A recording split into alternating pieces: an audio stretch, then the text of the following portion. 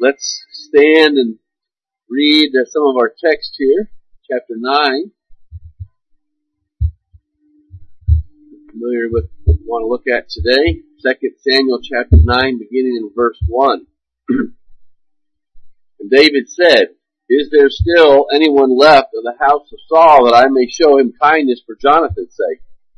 Now there was a servant of the house of Saul whose name was Ziba, and they called him to David, and the king said to him, "Are you Ziba?" And he said, "I am your servant." The king said, "Is there not still someone of the house of Saul that I may show the kindness of God to him?" And Ziba said to the king, "There is still a son of Jonathan. He is crippled in his feet." And the king said to him, "Where is he?" And Ziba said to the king, "He is in the house of Machir, the son of Ammiel of Lodebar." And then King David sent and brought him from the house of Machir, the son of Ammiel at Lodebar. And Mephibosheth, the son of Jonathan, son of Saul, came to David and fell on his face and paid homage. And David said, "Mephibosheth." And he answered, "Behold, I am your servant." And David said to him, "Do not fear, for I will show you kindness for the sake of your father Jonathan. And I will restore to you all the land of Saul your father, and you shall eat at my table always." And he paid homage and said, "What is your servant that you should show regard for a dead dog such as I?" And then the king called Ziba and Saul's servant and said to him, "All that belonged to Saul and to all his house I have given to your master's grandson, and you and your sons and your servants shall till the land for him, and shall bring in the produce, that your master's grandson may have bread to eat. But Mephibosheth, your master's grandson, shall always eat at my table." Now Ziba had 15 sons and 20 servants. And then Ziba said to the king, "According to all that my lord the king commands his servant, so will your servant do." So Mephibosheth ate at David's table, like one of the king's sons. And Mephibosheth had a young son, whose name was Micah. And all who lived in Ziba's house became Mephibosheth's servants. So Mephibosheth lived in Jerusalem, for he ate always at the king's table. Now he was lame in both his feet. Well, as you know, we pointed out back in 1 Samuel, as we dealt with the covenant that David made with Jonathan, that there is something coming that all this is pointing to, and so at last we get to it. But we want to say something about chapter 8 before we get into this, because it kind of sets this up. Last week we looked at the Davidic covenant, which was a promise to raise up a king from the line of David that would establish an everlasting kingdom, and in doing this would build up a true and final dwelling place for the Lord. Of course, none of this is new in the Bible. Even in Genesis, there was shadowy types or promises through Judah, someone shall reign. Here, we're given more insight as to it's going to be from David's line. So a lot of the New Testament is being set up for us. And of course, Jesus being the fulfillment of that. But just the fact that a lot of time was spent not just on the kingdom, but on the building this house. And so it's pretty obvious that it's a reference to the kingdom that we are in now. Jesus at Pentecost, when he ascended on high, and at Pentecost when the Holy Spirit was sent, began to build this house, this kingdom. And of course, someday we shall be able to enjoy it in its final state, right, after Christ comes back. So these are things being set up for us. And we also saw that it was a unilateral and unconditional covenant the Lord made with David on our behalf. This is something that the Lord promised to do without man's help. And of course, that's certainly how it's playing out as we get the gospel, and the Lord saves whom he will. Well, chapter 8 deals with David's victories, as David has now been established as the king. And remember, he wasn't allowed to build a house because he was a man of war. And so in chapter 8 we see Israel, the kingdom expanding. David, fighting these battles and being victorious over his enemies. And that's, of course, why the promise was made that Solomon would be the one who would actually build the temple. But David here is after being installed as king in a city to reign from, Jerusalem, he's now conquering his enemies, and as we see here, he is spoiling them. He is taking their riches and he's bringing it into his kingdom. And so, again, it's a great picture of the gospel as it goes forth. And God conquers the hearts of men and sinners and brings them, brings their gifts, everything into the church, into the kingdom, right? To serve the Lord. And this is what David is doing in Tite. He's given a covenant of salvation and now he is strengthened to fight for the Lord. So notice verse 11 of chapter 8. These also, talking about some of the different nations around him, these also the King David dedicated to the Lord, together with the silver and gold that he dedicated from all the nations that he subdued. Right? So all that we have, when God saves us, belongs to the Lord. Now, of course, everything belongs to the Lord anyway, but it's not being used for the Lord. But we come in with what we have, what we're saved with, to serve him. Look at verse 15. So David reigned over all Israel, and David administered justice and equity to all his people. So again, what a great picture of the church, of what it means to be saved, to be brought into a kingdom of the Lord, and to now have a perfectly righteous and just king to reign over us. Well, one more thing to think about here. We kind of get into chapter 9. And there's a few verses here that I think show this taking place in relationship to Solomon.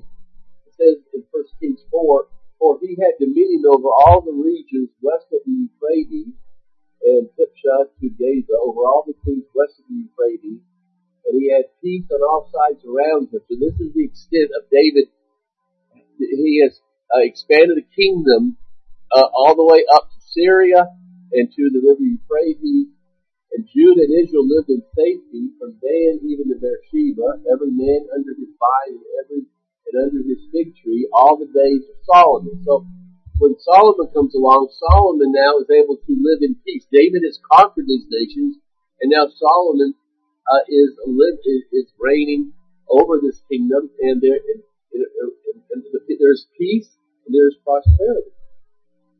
And so, again, we see this in the New Testament. We see in the age that we're in now, we see the kingdom expanding, people being brought into the kingdom, but there's a day coming, finally, when the Lord comes back, and we shall enjoy the fullness of the kingdom. Right now, we can't enjoy the fullness of the kingdom. There's a lot of things we can enjoy about it, but not everything. But that day's coming. And in chapter 8, an interesting verse, "Blessed be the Lord, who hath given rest to his people Israel, according to all that he promised. Not one word has failed to all his good promises, which he spoke by Moses his servant." So we're told, not only there, but also in Joshua, but finally here, that everything that God promised to Abraham and to Moses concerning the nation of Israel, they received by Solomon's day. So there's no promises future of that Israel's still waiting when it comes to the land. I don't believe. I think that tells that. Now, there were promises made after this time through the prophets of a day when they will be carried away and then brought back into a kingdom. They will have a new covenant and God will reign it with them. There will be a kingdom there. But that's separate from this. That is, of course, speaking of, I think, the church and the day that we're in now. So this is over with, and now the prophets are speaking of a new day, a new kingdom in the Messiah, Jesus Christ. And I think as you start to put all these things together, it begins to formulate your eschatology, and your understanding of the age that we're in, the relationship with the Old and New Covenants, and so forth. So that just kind of gives you a little overview of how I kind of put the Bible together. So anyway, that brings us to chapter 9. And when we get here, what we see, among many other things, is a microcosm of David conquering for the Lord. We've been shown him in an overview of him conquering, but here's an example of that, we might say, as he looks for someone that he can bless, and he finds that in Mephibosheth. And we see here that he wants to show mercy to someone because of his love and of course the covenant that he made with Jonathan. And as he finds one on whom to shower this love he has for Jonathan, we're given a wonderful picture, I believe, of amazing grace of our very situation. Here's an example of when we read the Bible, especially the Old Testament, we see Christ. I was reading one commentator who was kind of amazed that there were commentators out there who actually felt that David was just doing all this to Mephibosheth just so he could keep his eye on him. He didn't trust him because he was a descendant of Saul. He thought maybe there'd be rebellion. Well, the loving kindness is all through this passage, and the motivation of David is all through that. And so, this reminds us that this is not just a history book, although it is, because when you read this, you can't help but say, this reminds me of something. When I see David, for the sake of his love for Jonathan, blessing those who came from Jonathan, I can't help but be reminded of something, right? And so, to not see that and to understand how this gives us a great picture of who we are in Jesus Christ, to me it kind of misses the point. And as we said, you got to kind of remember the covenant that all this is based on. Back in 1 Samuel 18, we read that Jonathan made a covenant with David because he loved him as his own soul. If I am still alive, show me the steadfast love of the Lord that I may not die. Do not cut off your steadfast love from my house forever, when the Lord cuts off every one of the enemies of David from the face of the earth. So, Jonathan knew that David was going to be king, and the policy was that you would kind of kill all the descendants of the former king, if you were not from that family, lest there would be an uprising. People loyal to Saul would try to install one of his descendants as king. And so Jonathan's saying, look, when you become king, please don't kill me, because David knows that Jonathan was not going to rebel. Verse 16 of chapter 20. And Jonathan made a covenant with the house of David, saying, may the Lord take vengeance on David's enemies. And Jonathan made David swear again by his love for him, for he loved him as he loved his own soul. So you've got this covenant that took place beforehand.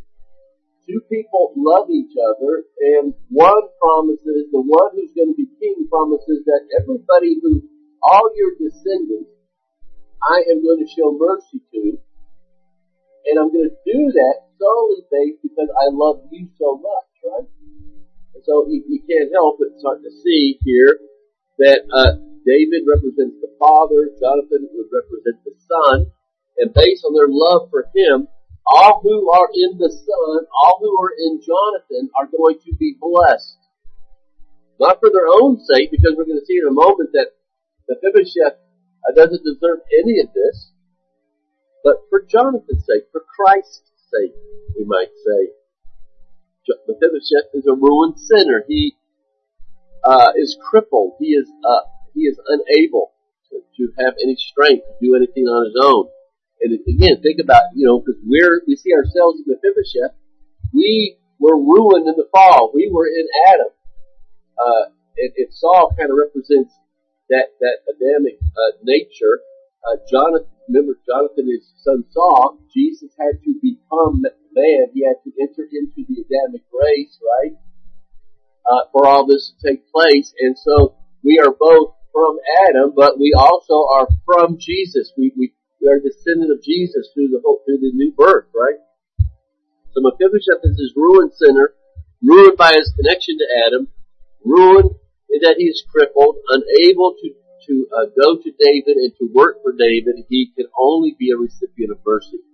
He has nothing to offer David, so again, it's not difficult to see ourselves in that. And then notice also that David seeks Mephibosheth out. So now it's time for this covenant to be put into effect, we might say. And what happens? Well, Mephibosheth isn't saying, look, I want you to take care of me, King David. No, David has to seek him out. Mephibosheth's busy doing his own thing. He doesn't know what's going on. And David comes to him. He should, in the grand scheme of things, assassinate Mephibosheth as a rebel, yet he shows him grace based on a love and a covenant. I was going to talk about some of the commentators who seem to almost miss the whole point of what's going on here, it seems like. But we see in these verses that we read in 1 Samuel that David was to show mercy after he had defeated his enemies, which again, we saw this in chapter 8, right? David has finally, you might say, got time to keep his end of the bargain here, this end of the covenant. He's defeated his enemies in chapter 8. And so while the main point was that Jonathan would not be destroyed by David, it ends up being more about Jonathan's descendants, right? Because Jonathan, of course, is dead. The next thing we see here is that Mephibosheth doesn't earn grace. It comes upon him completely unexpected. A couple of verses in the New Testament that kind of points to all this, I think, in our situation. He, that is Jesus, was foreknown before the foundation of the world, but was manifest in these last times for the sake of you. So we know that there was that everlasting covenant in which the Father gave the elect to the Son to redeem. And so Jesus was born in due time, when the time was right. He was born of a woman under the law, right? So that God could work out that salvation in time. 1 John 2:12. I am writing to you, little children, because your sins are forgiven for His name's sake, right? Not that we deserve it. It's because David loved Jonathan, not because he loved Mephibosheth as such. I mean, and again, it's not that he didn't love Mephibosheth. It's not that God doesn't love us, but our security and our salvation comes from this love of the Godhead. I think this is, I quote another section here, not by works of righteousness, and this is Titus, that we have done, but according to His own mercy. So you kind of see all this being brought out in Mephibosheth. So there's certainly something of godly love that to be learned here, and how it commits itself towards the object. There is a promise, there is commitment, there is a covenant in this working out this love. And today, this idea of commitment is almost a four-letter word. I was reading, I have never watched the movie Out of Africa. I can't imagine being Robert Redford and Barbra Streisand. But I was reading that in there at some point, I guess the question of whether they ought to get married comes up. Maybe something else.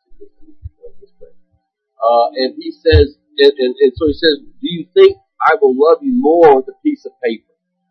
And, if you've never watched that movie, you've heard this and seen this out there, might in movies or in the world one way or another. Well, we don't need to get married because it's not going to make me love you anymore. Well, that's missing the point.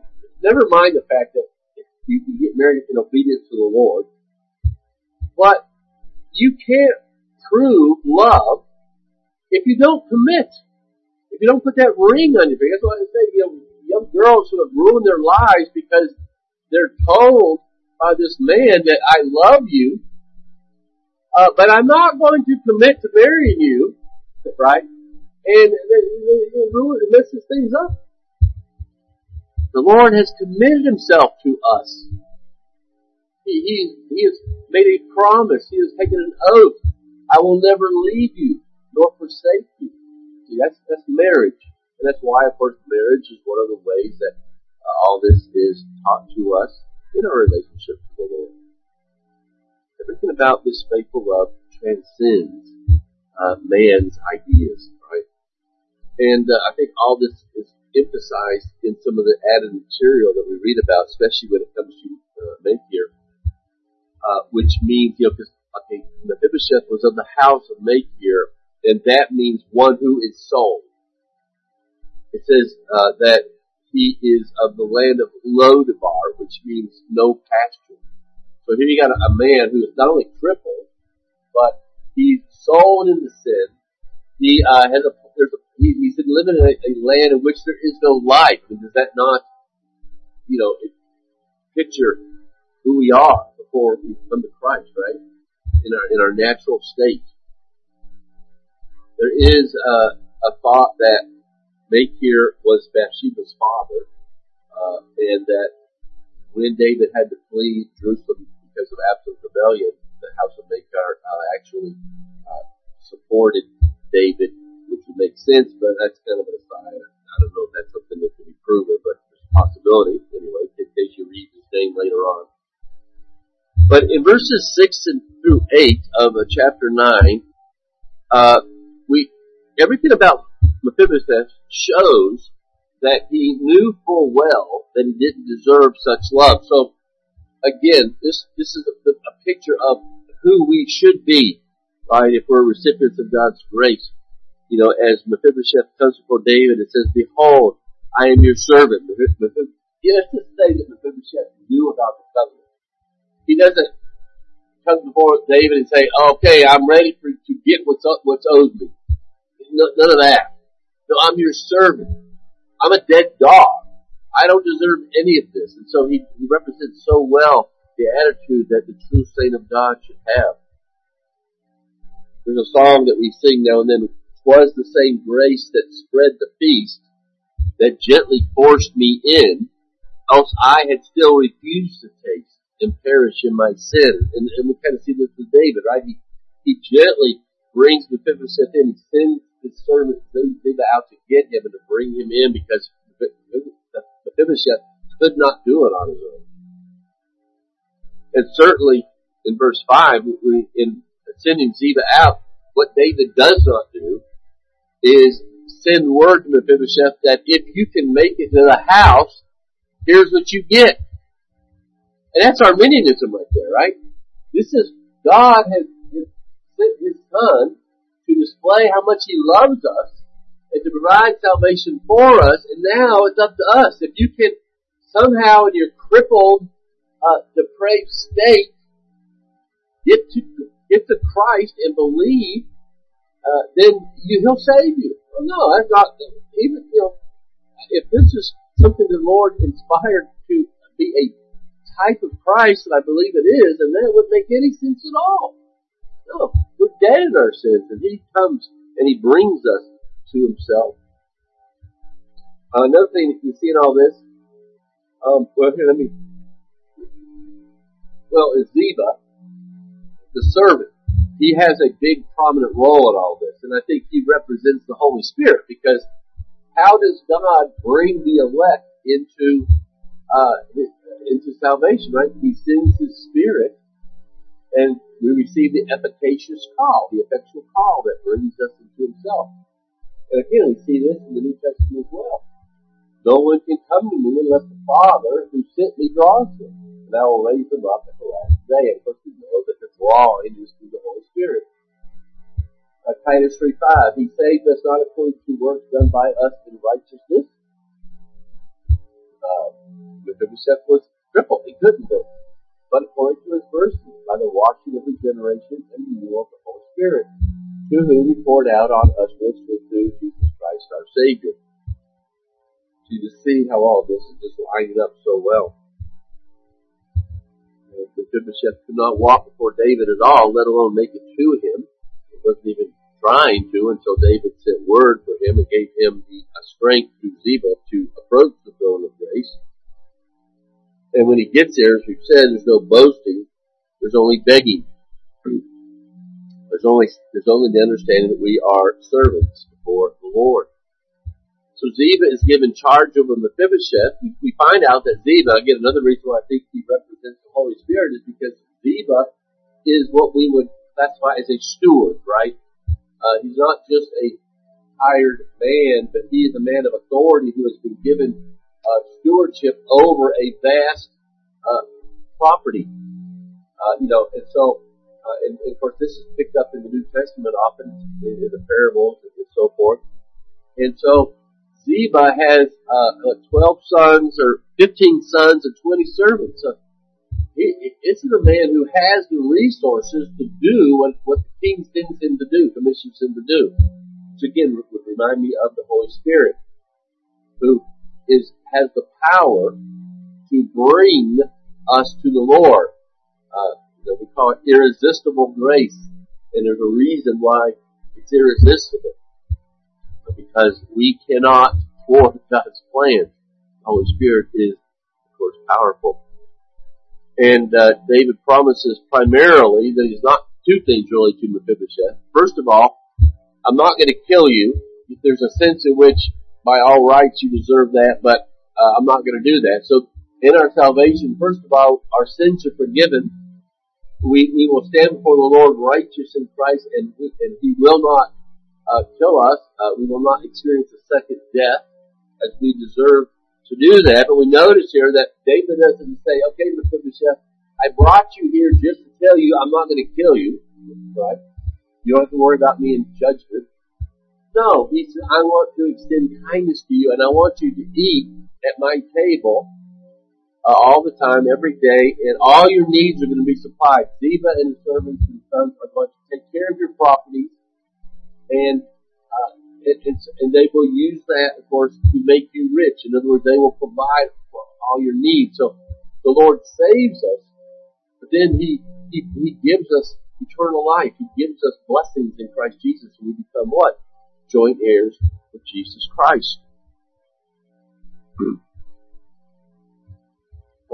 Romans 8:32 comes to mind. He who indeed his own son did not spare, but for us did all to deliver him up, how shall he not also with him be all things granted to us? And I'm pretty sure I copied that out of another translation that I probably had. I didn't realize what I was doing there. Obviously a little awkward. I'm not sure which translation I got that out of, but anyway, you know that verse pretty well, right? And I think, again, it shows you this whole thing that we're seeing with Mephibosheth. And so in verse 10 of our text, you and your sons and your servants shall till the land for him, talking to Ziba, and shall bring in produce, that your master's grandson may have bread to eat. Now, he's got bread to eat because he's going to always eat at David's table, but he's going to have a family. He's got needs. We're seeing him that Mephibosheth is being made rich and provided for abundantly through what? The Spirit, through the spiritual gifts, through the work of the Holy Spirit. Man shall not live by bread alone. God provides for us in every need, spiritual and otherwise, are met. Someone said that if God didn't supply all our needs, we would only be concerned with self. If He gave us all our desires, we'd still only be concerned with self. And the Lord provides everything we need so that we can, as we've said before, I can give up things. I can serve the Lord at my own expense because I know that I'm going to be provided for because the real riches that I'm going to enjoy are later anyway. So, Mephibosheth is hardly eking out a living. And while the saints of God might sometimes be poor and destitute in some ways, we know that in Christ Jesus we sit at a feast every day. We have all that we need to live godly in Christ Jesus and join heirs with Christ. So our new life begins at conversion, not death. And as soon as we meet the Lord, we'll start to enjoy Him. As soon as we come to the Lord in salvation, we begin to enjoy Him.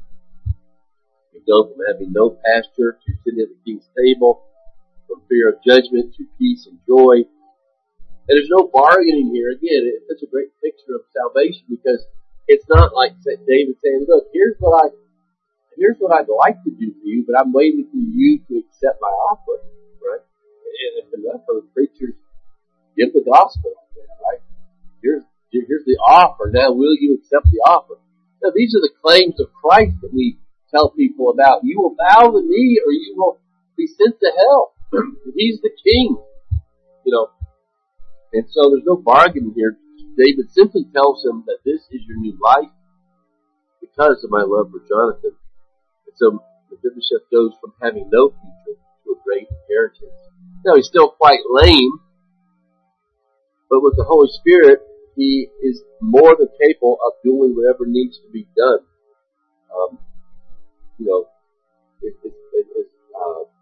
Paul says, it's in my weakness that the strength of the Lord is demonstrated, right? There's some verses that bring some of this out. Galatians 4:6, because you are sons, God has sent the Spirit of His Son into our hearts, crying, Abba, Father. So you are no longer a slave, but a son. With the Son, then heir from God. So again, we see that a lot of this in that chapter. John 14:16, and I will ask the Father, and He will give you another helper to be with you forever. When the Spirit of truth comes, He will guide you into all truth, for He will not speak of His own authority, but whatever He hears, He will speak, and we see this, even doing whatever He's told to do. He will declare to you the things that are to come. He will glorify me, for He will take which is mine and declare it to you.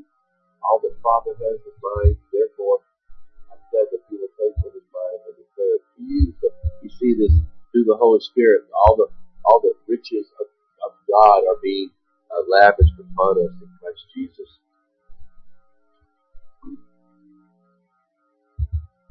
I think the Bible picks up on this especially in the Old Testament, when it starts to foretell of David's greater son. Let's just read some passages. Jeremiah 31. For thus says the Lord, sing aloud with gladness for Jacob, and raise shouts for the chief of the nations, proclaim your praise and say, O Lord, save your people, the remnant of Israel. Behold, I will bring them from the north country and gather them from the furthest parts of the earth. Among them, the blind and the lame, the pregnant woman and she who is in labor, together a great company, they shall return here. I think what we're seeing David in picture is bringing the weak, the lost, the elect to himself. And this is being now looking forward to Christ. With weeping they shall come, with pleas for mercy I will lead them back, and I will make them walk by brooks of water. Again, they're lame, but you're going to make them walk by brooks of water in a straight path in which they shall not stumble. For I am a father to Israel, and these things are born. So again, you see, I think this in looking forward to the church and the salvation that God is providing. In Micah 4, we read, in that day, declares the Lord, I will assemble the lame and gather those who have been driven away, and those who I have afflicted. And the lame I will make the remnant, and those who are cast off a strong nation, and the Lord will reign over them in Mount Zion from this time forth forevermore. So that's what we're seeing David and Mephibosheth. Matthew 11. And said to them, are you the one who is to come, or shall we look for another? Jesus answered them, because he was sent by John the Baptist, go and tell John what you hear and see, the blind receive their sight, the lame walk, lepers are cleansed, and the deaf hear, and the dead are raised up, and the poor have good news preached to them. So again, these things are used to describe who we are in our sin, and what Christ has done for us. And then finally, Romans 5:6. But while we were still weak, at the right time, Christ died for the ungodly. For sin, for if while we were enemies, we are reconciled to God by the death of His Son. What's more, now that we are reconciled, we shall be saved by His life. So again, there's just so many places you can look at to see how the New Testament picks up on these themes and brings them into Christ. So we're all ruined by sin. We still have nothing to offer the Lord except what He will do through us. What Mephibosheth now offers to David is done through Ziba. And so here sits Ziba at the king's table, and when we're brought to the king's table in salvation, and we all sit down, now we can't see the lameness. We're all one in Christ, and the lameness is kind of hidden by that table, you might say. We're all equal in God's sight. We all have one mightier than us working for us, helping us to bear fruit for the Lord.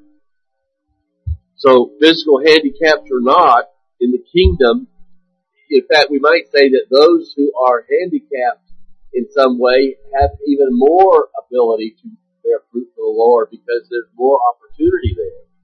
And as we said, Paul says, when I am weak, then I am strong. Then last in that verse 13. So Mephibosheth lived in Jerusalem, for he ate always at the king's table. Now he was lame in both his feet. As if we didn't already know that. I think it's interesting here. It's almost like it's just reminding us, because we tend not to be amazed at grace. We tend to take it for granted. It's just reminding one more time the lavish grace and love shown by David to take Mephibosheth and do this for him. And Mephibosheth did not deserve it at all. Well, this isn't the end of the story. I think we have time just to kind of deal with this. There's one more thing that's going to go on a little bit later when David is pushed out of Jerusalem for a while by his son Absalom. It starts in chapter 16 on his way out of the city. It says in verse 1 of chapter 16, when David had passed a little beyond the summit, Ziba, the servant of Mephibosheth, met him with a couple of donkeys saddled, bearing 200 loaves of bread, 100 bunches of raisins, and 100 summer fruits, and a skin of wine.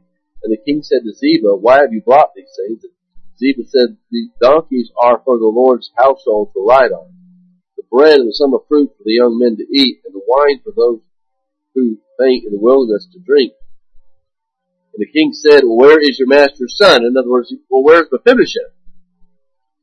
And Ziba said to the king, behold, he remains in Jerusalem, for he said, today the house of Israel will give me back the kingdom of my father.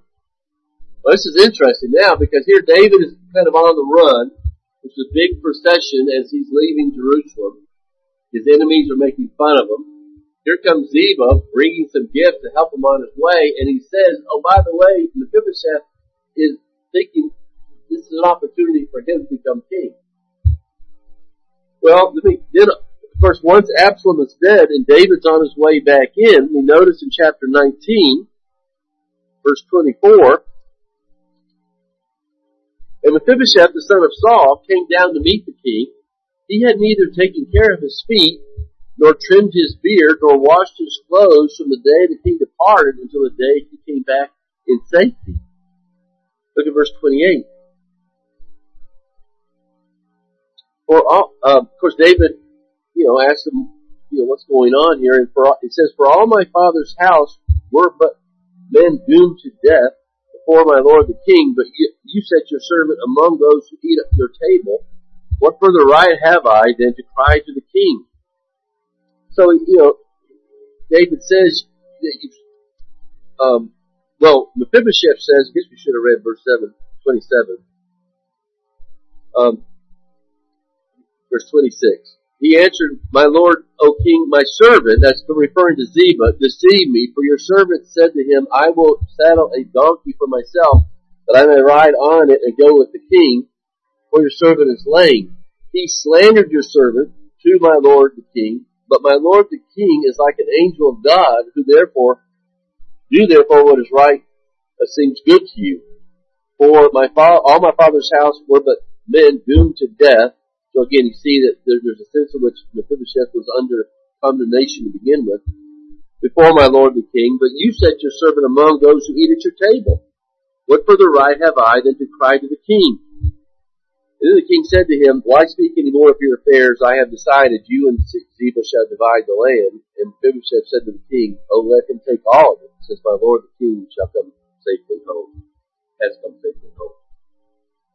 That's an interesting thing going on here. First of all, it's pretty apparent, I think, that Ziba had lied about that. So there's Ziba is no longer a type of the Holy Spirit. And I think when David finds out what Ziba had done, or what Mephibosheth had done, he kind of understands that he's been lied to by Ziba, because Mephibosheth, no, I haven't, thinking I was going to become king, I haven't changed my clothes, I haven't washed my feet, I haven't done anything. I've been in mourning till you came back, and David realizes that he's true, so he kind of restores things back to the way that they were. Of course, interesting that he didn't do something to Ziba, but David was kind of like that, showed mercy sometimes like that. But what I like about that is that the way he lived, because Christ is away right now. And we're waiting for Christ to come back, right? And so in a sense we're like Mephibosheth at that point. And the way he lived was in a way that looked forward to one thing, and that is the coming of his king, the coming of the one he loved back, to show him mercy to come back, to be restored. That's what he was living for. And when he comes back and he has the answer to David, David sees in the way he lives, that he was truly a one who loved the Lord. He was not a rebel, and he restores him back to what he had before. And so I think it supports what I've said, always have said about the judgment of the saints of God. Every time we find that in the New Testament, it is always based on our works. The evidence that we have lived for the Lord. Think about like Matthew 25.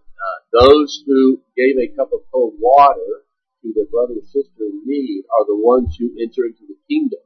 Those who didn't even know anything about the needs of a brother, they're the ones who are cast off, right? So good works based on our love for the Lord aren't the basis of our salvation, of course. It's not that we're going to, according to how well we live when we get into heaven or not. That's obviously not the point. That's pretty obvious that that's only by grace, right? But the judgment is, in other words, the separation will come based on the fact whether we demonstrated that we were believers and lovers of Christ or not. Good works aren't the basis for our salvation, but they are proof of our salvation. So when he met the king on his way back in, he doesn't have an attitude that, oh well, you gotta forgive me because you promised to take care of me. No. Do whatever. I'm yours.